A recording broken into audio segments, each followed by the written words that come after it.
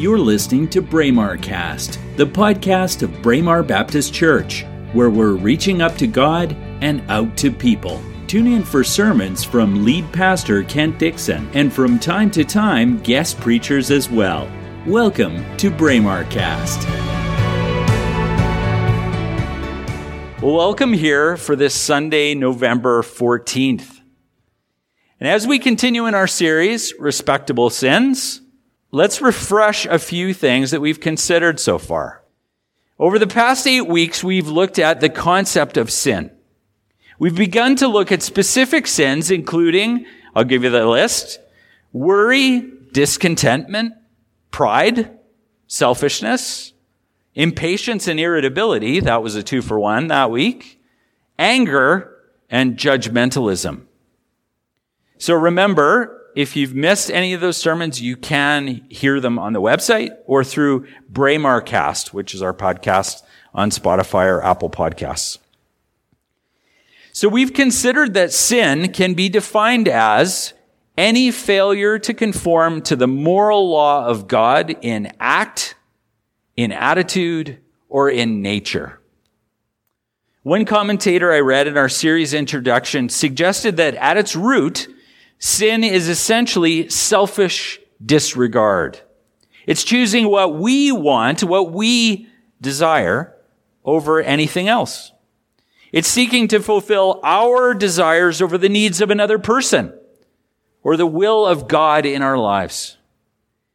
And sin, we've recognized, isn't something that we can brush off or minimize. It has serious and eternal consequences. But as I say that statement and everybody gets depressed, then I can recognize, we all need to recognize that thankfully our sin can be forgiven by God, but only one way: by confessing our sin and by receiving forgiveness that was only made possible through the sacrifice of Jesus. And as we come to the end of our series, everybody hears that, the end of our series, Respectable Sins, next week, I hope you've gained a better perspective in this series on some of the specific sins that we may commit. And I hope that you've learned some new ways to identify and address them. I've had almost everyone come to me and say, yikes, that was a particularly bad one for me today. Guess what? I had to process all of these myself before I ever brought them to you. Process them myself, in my heart, in my prayers with God. Some of them are really, really struggles for me. Some are not, and it may be the same for you. But we recognize that respectable sins, as we call them that, are the ones that we may tend to minimize. We may tend to disregard, or at the very least, we tolerate them. And I think people have recognized that to me as well.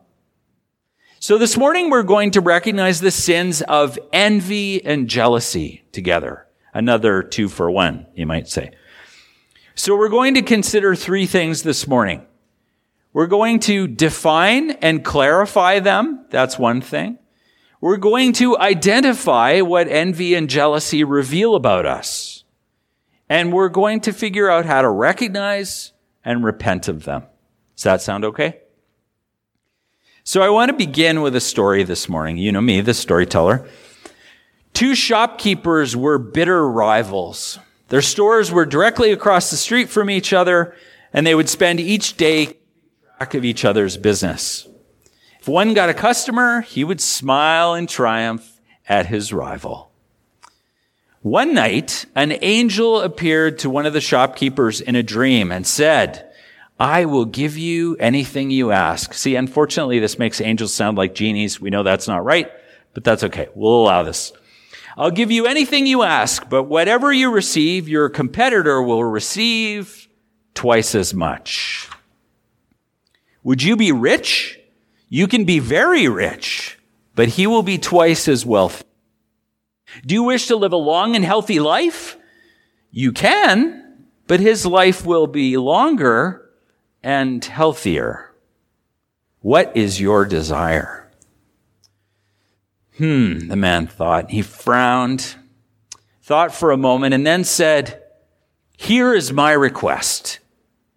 strike me blind in one eye. I believe that short but powerful tale, aside from, as I said, being maybe theologically confused on its understanding of angels, illustrates that poisonous power of envy and jealousy.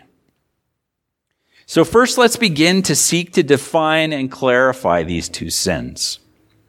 When you hear those words, envy and jealousy, are you wondering if I've wandered over into redundancy again? Are you thinking, well, this is like talking about letters and cards, isn't it? Like they're both male, pretty much. But as I considered the sins of envy and jealousy, I began with that same perspective. Aren't they the same? Aren't those terms interchangeable? Those two words are often used that way. They're used interchangeably, I believe. And we consider them to often mean the same thing. When you're jealous of someone, isn't that called envy? And vice versa? Well, if you ask someone to describe a situation in which they felt jealous, they're just as likely to describe a situation of envy. So things like, I wish I had my friend's good looks. Oh, if I had $1 for every time I said that. Just kidding. We identify that as jealousy, but it's actually envy. So jealousy might be, well, my girlfriend danced with an attractive guy, so now I'm jealous, and I'm worried that she's going to go with him. So naturally, those two perspectives, right, that creates a sense that envy and jealousy are similar, but they're actually quite different. I read a quote this week that helps to clarify this for us. Here's the quote. There's a distinction between jealousy and envy. To envy, here it is, to envy is to want something which belongs to another person. In contrast, jealousy is the fear that something we possess will be taken away by someone else. See that distinction?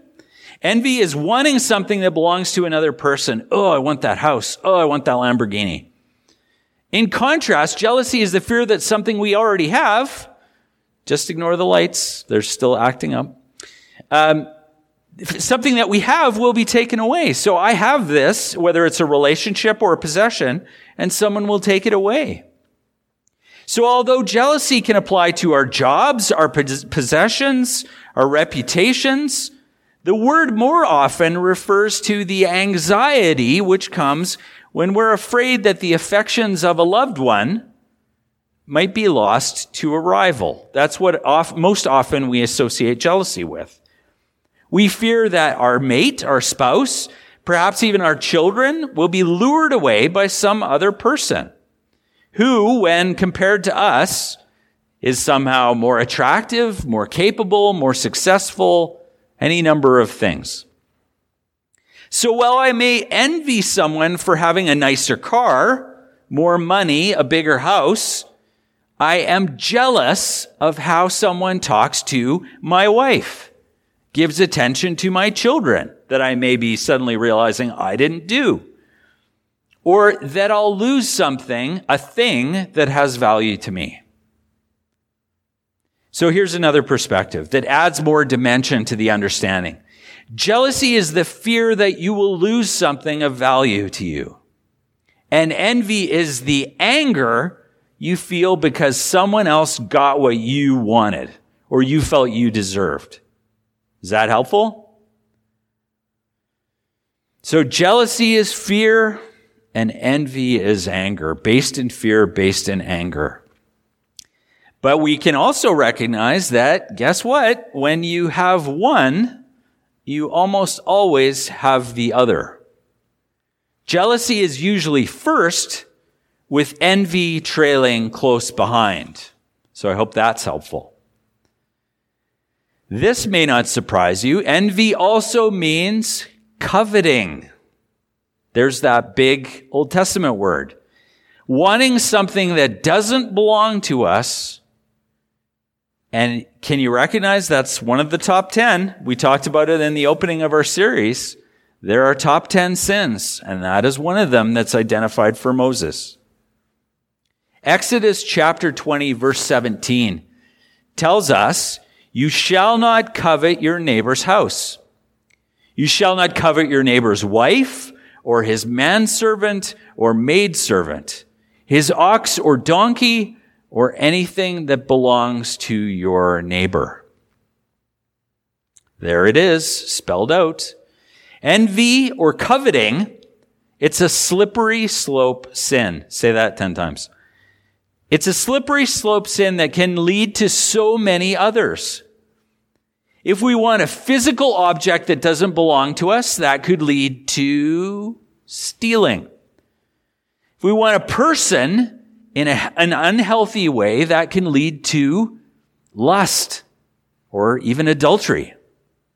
If we crave a reputation or an identity that isn't ours, or we don't refuse to take responsibility for something that we've done, that can lead to lying. So envy is a serious issue. And I don't know, as I said at the beginning, is that something that you maybe struggle with, or perhaps you don't? But it's important to think about. And jealousy, it stems from a sense of insecurity, a lack of trust of the people who are closest to you. Have you ever thought about that? If you think your spouse or someone that's close to you is willing to choose someone over you, does that say as much about your lack of trust in that person as it does about any sort of outside threat? I think it does. It stems from a sense of insecurity or a lack of trust in the people who are closest to you. Or it may also come out of a fear of losing something that we currently have, as I said before. It comes from a fear of loss, jealousy. So do we think so little of our connection with someone, or like someone that we're deeply connected to, that we would think that they would choose someone else over us? Doesn't that seem ridiculous? And yet we go there in our minds, don't we? Our emotions get away from us. Are we so controlling that we can't trust a loved one to have a meaningful connection or a relationship, hopefully not a romantic one, with someone else? God bless Michelle, because she recognized early on in our relationship that most of my closest friends are female. And it's been that way all my life. It's because she just says, it's because I listen better than the average guy. I am more connected to my emotions than the average guy. I get conversations with women better than most guys do. But I recognize the fact that she's okay with those relationships because she trusts me. Do you see that? And I recognize that as a gift. Or do we have a possession that's so valuable to us that we lose sight of its relatively limited, likely its limited value or its objective value? We're clinging to a thing so hard that we allow it to affect us. Our second point this morning, what do envy and jealousy reveal about us? Well, we've touched a little bit on that here and there. But we need to recognize something. Hear this one. Envy and jealousy, I came to the conclusion, are really the only empty sins. Let me explain what I mean by that. For nearly every other sin, we can recognize some momentary or fleeting form of satisfaction or pleasure. If you go through a list, you can recognize that there's instant gratification, some sort of benefit, air quotes again, but not with envy or jealousy. Can you see that?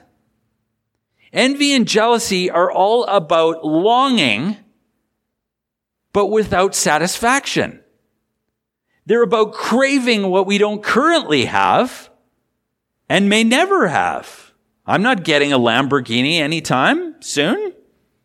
Lord, may I have a Lamborghini? No. See, that's the answer. But can you see how that happens? Something we may never have, we get caught up in craving. And worse than that, they're ultimately grounded in seeking to rob other people of their joy or their blessings. That's pretty revealing to me. One quote, let me explain that a bit. One quote I read is that envy is unhappiness at the pleasure of others, and pleasure, potentially, at the suffering of others. Youch. That's pretty terrible, isn't it? When you're envying what someone else has, you basically wish they didn't have it. That should be mine, not theirs. I don't want them to be happy and have that. And yet, how often have you heard someone confess that they are envious or jealous of someone else? I don't think we hear it very often. Wow, I'm really jealous. I mean, we say it jokingly, right? I'm jealous of your hamburger. I should have made a better menu choice. But people don't really bare their souls when it comes to jealousy or envy that often, at least that I've heard. And certainly not as often as it probably impacts our lives. I think it's probably, if you think about it, it affects you more than you may realize. And I think we can recognize as well that the world probably would say that envy and jealousy are healthy in some ways, because they keep us, in theory, seeking and reaching for success. Do you hear the world's voice there? If you're jealous or you're envious of something else, you'll protect what you have and you'll go after what you don't. But the Bible is clear, my friends. Envy and jealousy are sinful. But why? Why are they sinful? Well, I want to suggest a few reasons. They put things and status before God and others. Can you recognize that? They corrupt our priorities. And as I said before, they also reflect that we want what we want, even if it comes at the expense of someone else. They weigh things, envy and jealousy weigh things by earthly comparisons and earthly value. More, bigger, stronger, better, all those adjectives are worldly adjectives. And the Bible reveals to us over and over that those priorities have no place in the kingdom of God. No place. That is, here's a caveat, that is unless it's more of God, a better relationship with God, serving God more. That's what we can be seeking. So I believe envy and jealousy, this is hard to hear, may be signs of an ungrateful and greedy heart. I've talked before about symptoms versus the root cause. And envy and jealousy are symptoms for sure. They're signs, I believe, that we've drifted away from loving God and loving others before ourselves. Proverbs 14 verse 30 says, "A heart at peace gives life to the body, but envy," hear this quote, "but envy rots the bones." Wow, that's an image, isn't it? But it's so revealing and true as I read that, because envy personally robs us of peace. It personally robs us of joy. But more than that, we're not envious or jealous of other people in a vacuum. Can you recognize that? The misery of those sins splashes over onto other people in our lives. And as Christians, our envious or jealous spirit can literally rot the bones of a larger body of believers. Natalie Statz Rice, author I read this week, says this: "Envy can be a destructive emotion both mentally and physically. Envious people tend to feel hostile, resentful, angry, and irritable." So I would pause here and say, if you recognize those tendencies in you, they may be signs of an envious heart.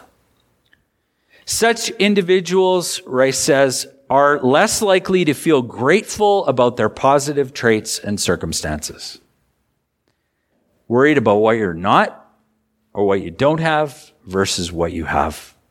She continues, envy is also related to depression, anxiety, the development of prejudice, and personal unhappiness. Not surprisingly, these negative mental states can impact physical health as well. Envious people can feel stressed and overwhelmed. Our third point this morning. So, having recognized all of this, how can we then recognize and repent of envy and jealousy in our lives?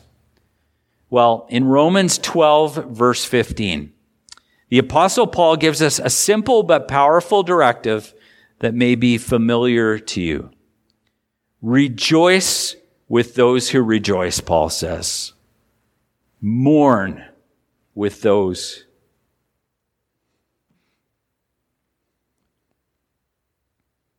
I'm still mourning from yesterday. Mourn with those who mourn. Friends, envy and jealousy can take rejoicing out of our circumstances.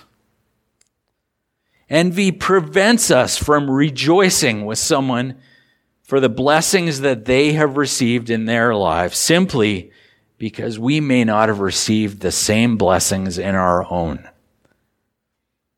Jealousy prevents us from rejoicing with those we love most in our lives, as they experience new connections with other people that may not involve us, or as we're afraid to lose them or something else that really, in the grand scheme of things, is temporary. Even worse, can you recognize that when you're envious or jealous of someone else, you may actually begin to rejoice when they mourn? Remember that shopkeeper story. Rejoicing when someone else mourns. Envy and jealousy also gain power from craving and coveting what we don't have, and being fearful of losing the things that we have. Can you recognize that as well? Can you recognize the many benefits that God has given you in your life? The many blessings that He has showered on you. The talents and the skills that you have. The things that He has provided when you least expected them. The relationships and connections that have blessed you and encouraged you along the way. My friends, seek to let go of the things that are not in your life and focus on the many things that you can recognize that are.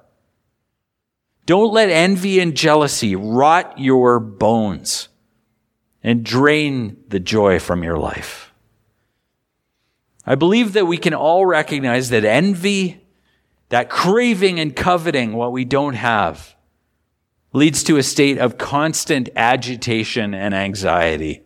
Maybe you can recognize it in your own life. I can in mine. The fear that jealousy brings, the fear of losing someone that we value, leads to value the having rather than the enjoyment of the blessing itself. Does that make sense? And as I said before, even if a blessing or a relationship is for a short time, in wishing it was longer, in wishing it was better or more, we miss the joy in the moment. Would you like some practical tips this morning? It's always good in a sermon, isn't it? Many people in our church family right now are grieving and mourning in these days. Pray for them. Seek to comfort them. Mourn with them. And in your life, turn the focus as much as you can from you back to God. Thanking Him for what you have and for all that he has given. Perhaps you've seen I've seen it in bumper stickers and on mugs and things like that, but imagine waking up tomorrow with only the things that you thanked God for yesterday or today. It's a good perspective. Confess your envious and jealous thoughts and actions to God. He knows about them already. Confess them to him. Repent of them, even minute by minute if necessary. Be grateful for all the unique and wonderful ways God has blessed your life. And ask him to remind you of those blessings. Sometimes we get so busy that it's such a cliche, but we forget to stop and smell the roses. We forget to stop and enjoy God winking at us. He does it all the time. I phoned to talk to someone who had lost a loved one about a year ago. And just some of the things that I said to her, she stopped and began to cry. And she said, I needed to hear that. It didn't come from me. It came from God through me to her. And she said, God just winked at me. And I said, what a great way to say it. Think about the times that God winks at you in your life to remind you that he's there and that he cares. As we've looked through the respectable sins together over these weeks, I want us to say, and we've done this every Sunday, I want us to say the words of 1 John 1:9 together each week. Are you ready? If we confess our sins, he is faithful and just. He will forgive us our sins and cleanse us from all unrighteousness. Amen.